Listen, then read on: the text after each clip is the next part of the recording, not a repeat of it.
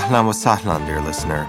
I'm Michael Rakowitz, artist and director of Radio Silence, a broadcast about Iraq and its displacements presented by Mural Arts Philadelphia, with major support from the Pew Center for Arts and Heritage, and additional support from the National Endowment for the Arts and the Hummingbird Foundation. Project collaborators and partners include the Prometheus Radio Project and a host of agencies and nonprofits that work on refugee and veteran issues, as well as independent community-driven media nonprofits. Radio Silence was conceived as a site-specific project for Philadelphia's vibrant Iraqi community.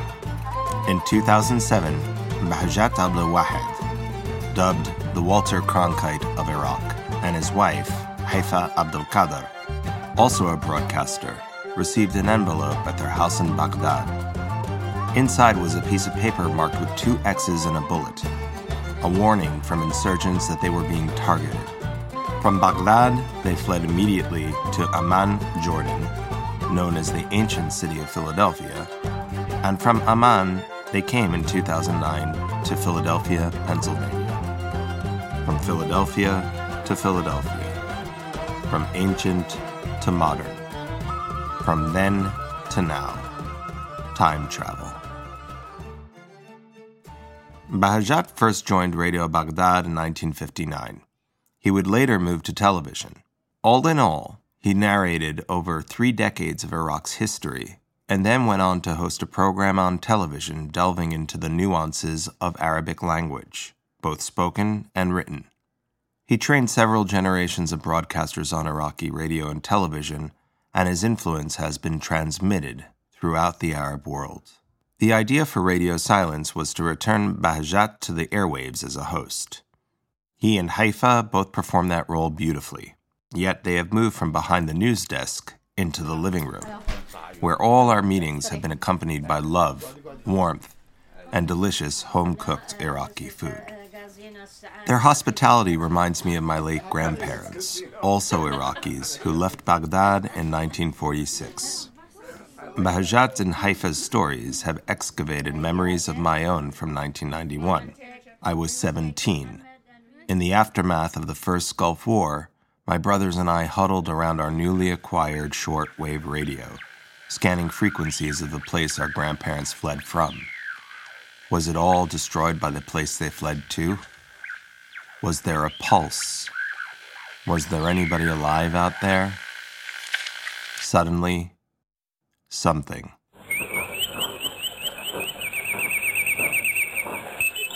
A bird chirping. The song of the bulbul.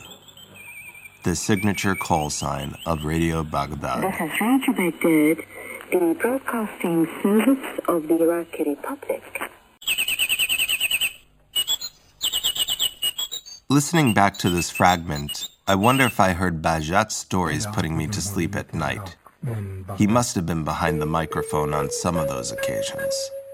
I used to leave the radio on, inviting the spectral presence of Iraq through broadcast to enter my body as a vessel.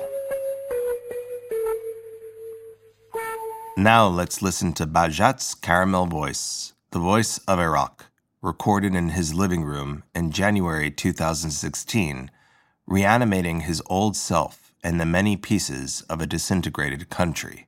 So, Bahjat, can you introduce yourself the way that you used to in Baghdad? There are many news in Baghdad TV or Baghdad broadcasting, 2 o'clock, 6 o'clock, 8 o'clock, 10, 12. 5 news. Every announcer begin when they watch 1, 2, 3, 4, 5, 6. Finish 6, I said. الساعة في بغداد 6 مساء. أيها المستمعون الكرام، السلام عليكم ورحمة الله وبركاته. إلى حضراتكم نشرة الأخبار الثالثة لهذا اليوم. يقرأها عليكم Bahjat Abdulwahed. For Radio Silence, the local Iraqi refugee community and warrior writers, a community of military veterans, service members, artists, allies, and healers dedicated to creativity and wellness, would support Bahjat as field reporters, producing content ranging from poetry to the surreal flashbacks that veterans experience where Baghdad and Philadelphia merge. Bahjat would resurrect vintage weather reports featuring better times with better weather as wishes for the present and the future. What I didn't expect was that the radio program would become a portrait of Iraq in miniature. After our first recording session, a fragment of which you just heard, Bahjat fell ill with a serious respiratory ailment that necessitated an emergency tracheostomy. The voice of Iraq lost its voice.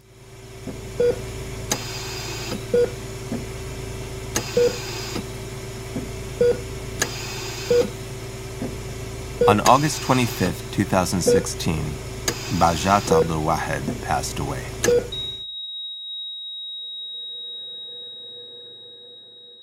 Our host has become a ghost, another casualty of the war.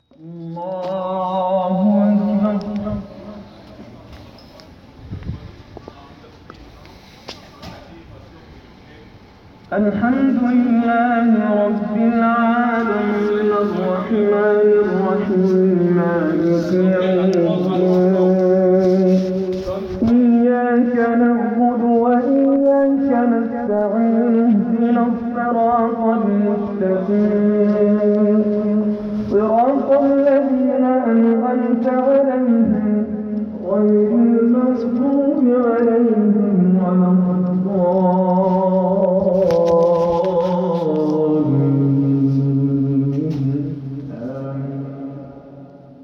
At his funeral in Bucks County, Pennsylvania, Bahjat's friends spoke about how our project was even more important now.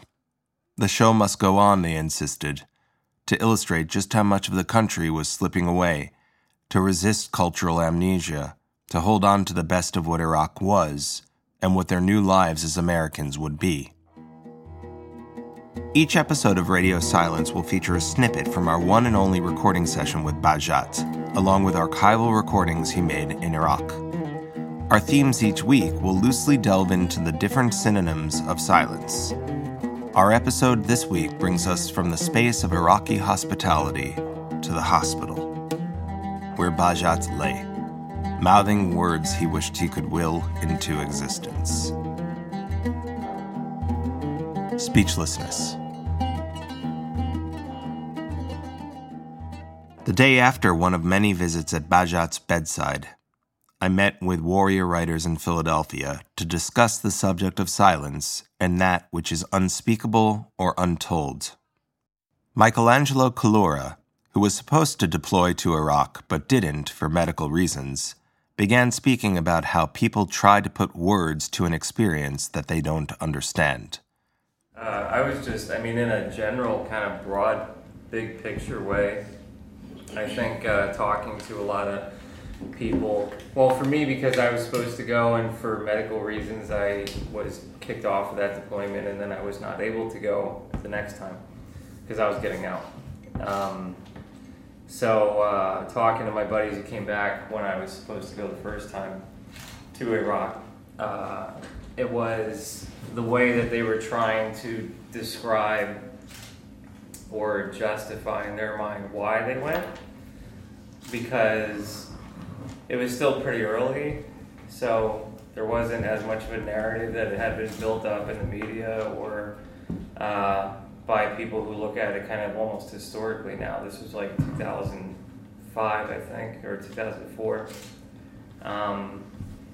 So it was seeing people trying to put words to that experience of something that really was morally, and ethnically complicated for a person who studies it for a living.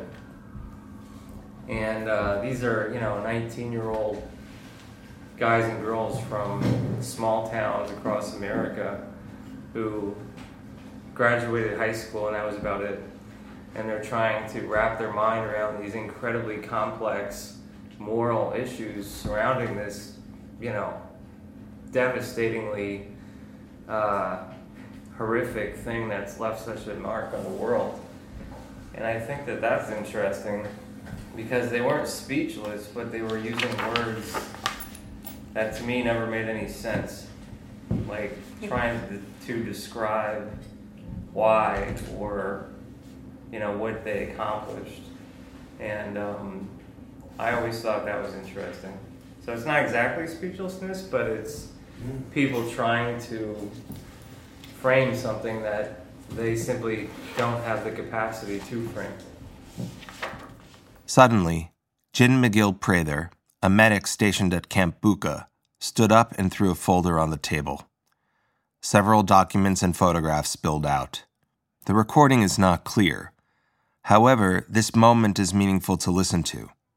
It is the very first time Jin utters her witness to a prison riot in which 4 Iraqi detainees were killed by American soldiers. This is something that I've never talked about. I just kind of carry things with me. So, what I just put on the paper, 4 died, prison riot. I was a medic, I helped our side and the other side. This is the investigation and the names of the people that died. And this is a picture of me posing with the guy that killed all of them. And smiling.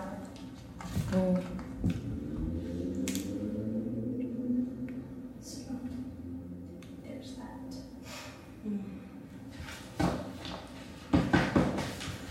I know that's hard, but thank you for sharing. Thanks, Jen. Incredibly.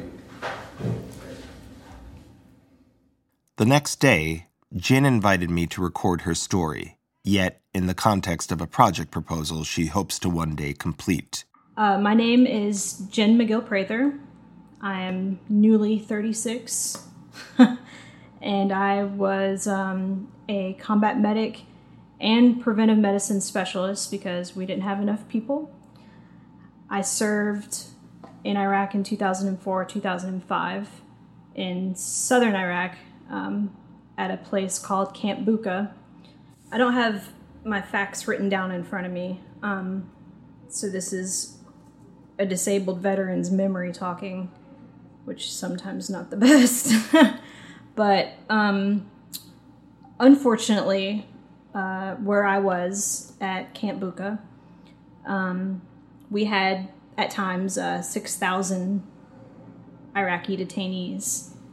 We did have some riots that occurred, and there were casualties.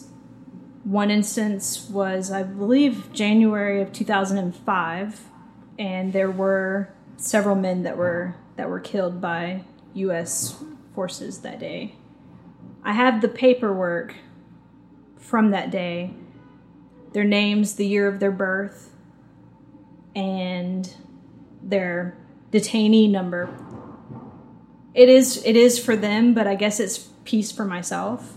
It is a selfish thing at the same time, so I don't want to say that it's just for someone else. But we gave them no funeral.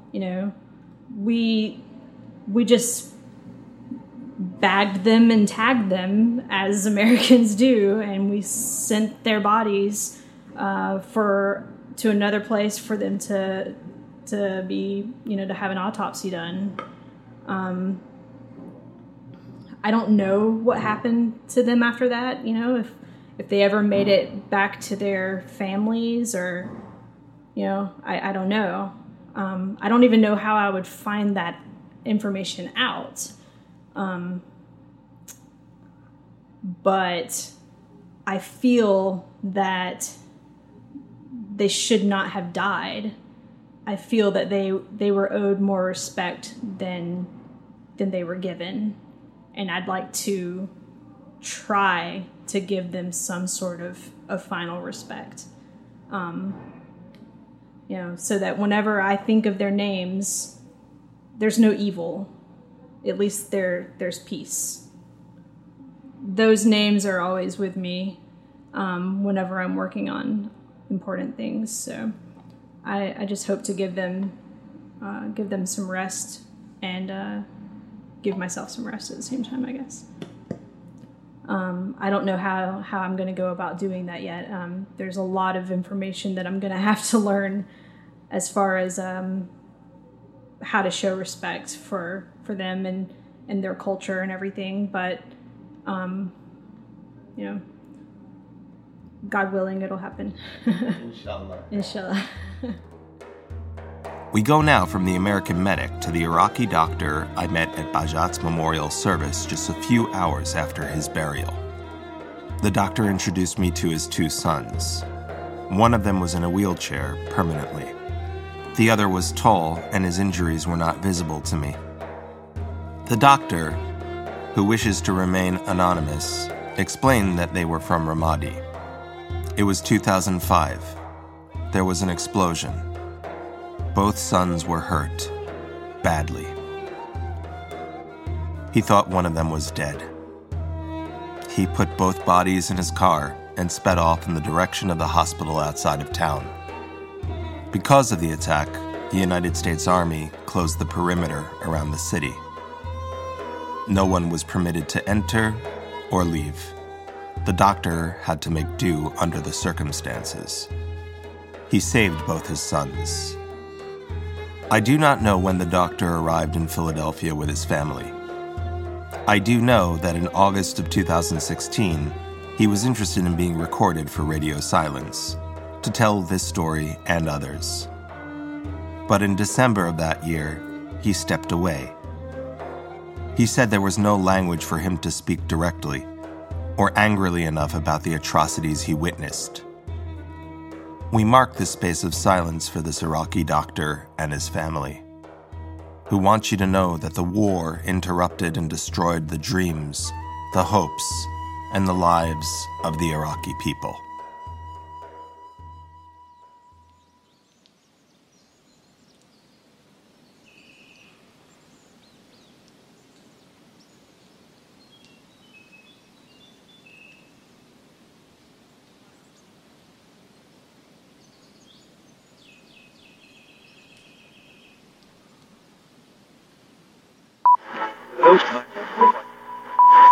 And now here's the daily forecast.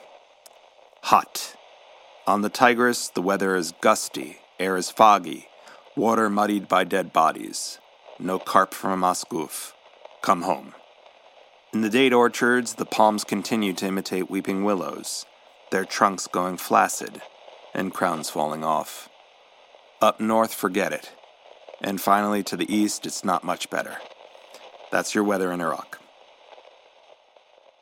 In February 2017, Julie Zavage, a former captain in the United States Army who was based in Iraq, read from an anthology of poems published by warrior writers.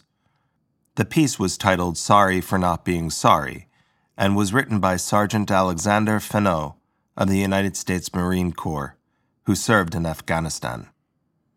Now, you're going to hear a reference to AFIS POGs. AFIS stands for Army Air Force Exchange Services, which is kind of like the Walmart for the military. The POGs are a token produced by the U.S. military that acts as currency on military bases, since it is illegal for them to print legal tender. So it's titled Sorry for Not Being Sorry. Dear Crab Boy and Street Children Gang of the Camp Eggers Checkpoint, Kabul, Afghanistan. I applaud you and your friends' industrious attempts to trade AFIS POGs for US dollars, but I was angry when you and your group mobbed me. I was only trying to make my way towards my armored vehicle. En route, one of your members pursued me. When I tried to open my door and get inside, he stood in my way, prevented me from closing my door, and then shouted, "It's my country, it's my country." At that moment, he was not a child. He was the enemy, keeping me in the open and thus causing me great anxiety, which welled up like steam in a tea kettle.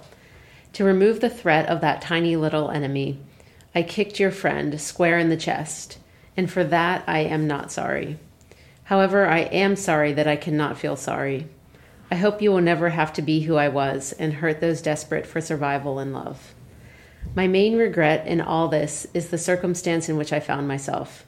I was a man carrying a gun in your war-torn country that lost sight of mercy. I was worried about one of your countrymen pointing a gun at me or readying a bomb rigged to explode at my feet. In my eyes, and to this day, all I see are potential threats. That day, instead of offering goodwill and humanity to a child begging for candy or a pog trade, all I could give was the sole of my boot. I kicked your little friend in his chest.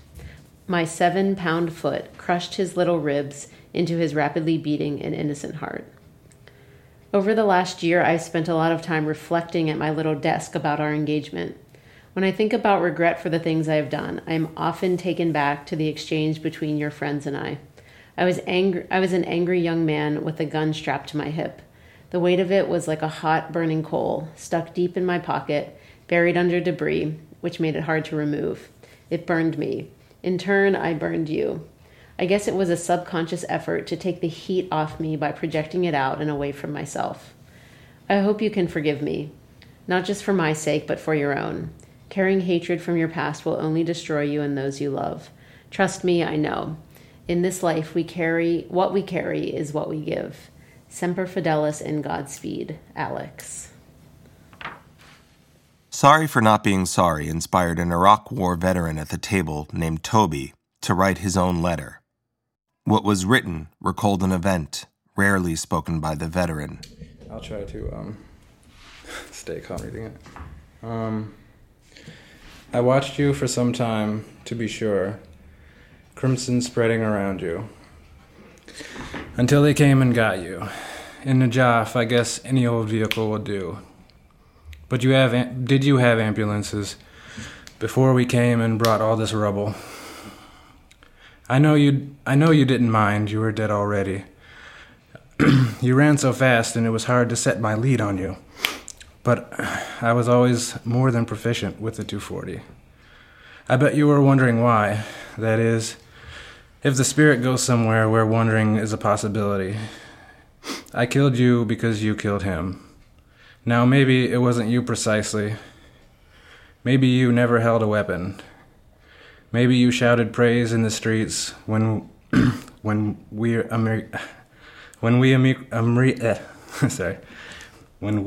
Amriki came to town. But you had the nerve to sit and drink your tea with friends while mine was in the ground.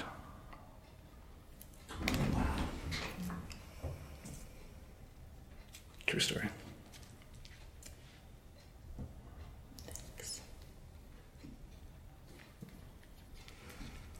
You haven't done a lot of writing about that, so No. kind of needed to come out, huh?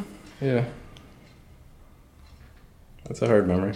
It's hard to think about and hard to associate with myself. And in terms of, at the time, in terms of a life for life, I didn't have to have any admission of guilt. I didn't have to know that I was a bad person. I just had this hate, I had this loss and this hate, and I had somebody that wasn't just very crudely acted as an outlet for that raw, immediate hate and loss. And I made the decision that was all that they would, amount to, in their life. In terms of my, my story, their life amounted to an act of aggression, an act of hurt and hate, and that was the worth of their life. Yeah. And for the entirety of my life, because now that's who I am, You stumbled on the word Amriki. Amriki. Just because I always hear the kids saying that. Amriki. Amriki. Yeah. It brings to mind and it chokes me up. Yeah. And just thinking about how devastated some of their lives became because we were there, and they're just kids, And then one day they're throwing rocks at you, and the next day you're killing them, Yeah.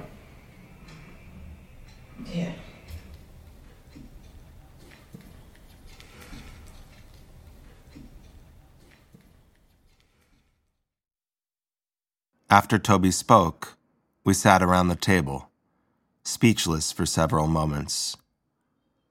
What can one really say? I was reminded of an earlier Warrior Writers workshop when we were discussing speechlessness in relation to silence.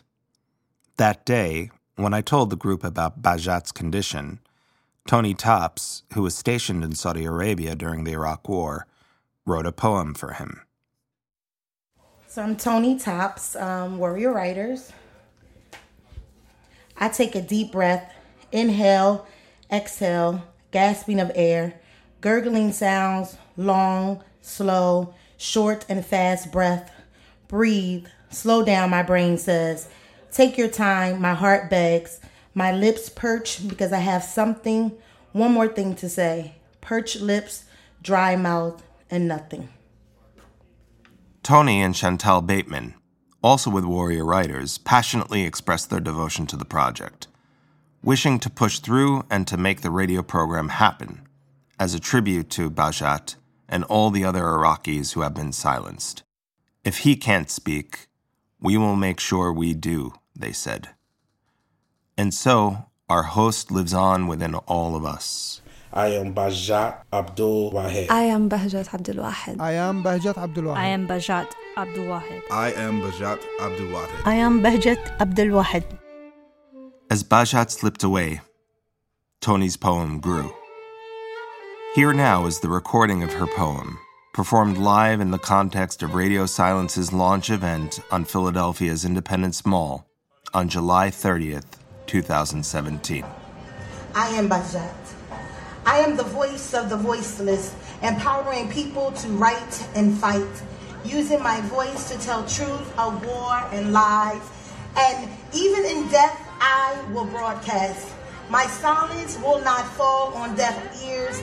Dry mouth and parched lips will still whisper messages carried on the back of strong sandstorm winds under radiant desert sun along the fertile crescent land. Fumbling through static radio waves and peeking through window drapes from Baghdad to the concrete jungle of Philadelphia, I am the voice of the voiceless. So take a deep breath. Inhale, exhale, gasp for air if you must. Yes, gurgling sounds stirring up in your throat. Be calm. Take long and slow breaths. Remember, silence isn't quiet and neither am I, even in death. The voice of Baghdad is not on life support. It is not the end of transmission. It is only the beginning. You are my voice. You are my message. Continue. Spread love and peace, hope and forgiveness, family and joy. The true message of building and rebuilding, bridging the gap from generations lost from spoils of war on both sides of two rivers. I am the voice of the voiceless. Thank you. Thank you, Tony. Thank you. That's it for today's episode. Radio Silence is curated by Elizabeth Thomas. Special thanks to our project manager, Abigail Satinsky, to our sound engineer, Nate Sandberg, to Warrior Writers and their director, Lovella Kalika, to all our Iraqi participants and the resettlement agencies that connected us to them, and to Jane Golden and everyone at Mural Arts. Our deepest gratitude and love to Bahjat Abdulwahed and his wife, Haifa Abdulkader. Original music for Radio Silence is composed by Hannah Khoury and performed with the Radio Silence Ensemble. Join us next week when we talk about the mute, those things that can't be heard, and sounds that have been muffled or forgotten. Until then, good night, dear listener. For Radio Silence, I'm Michael Rakowitz, and this was Iraq.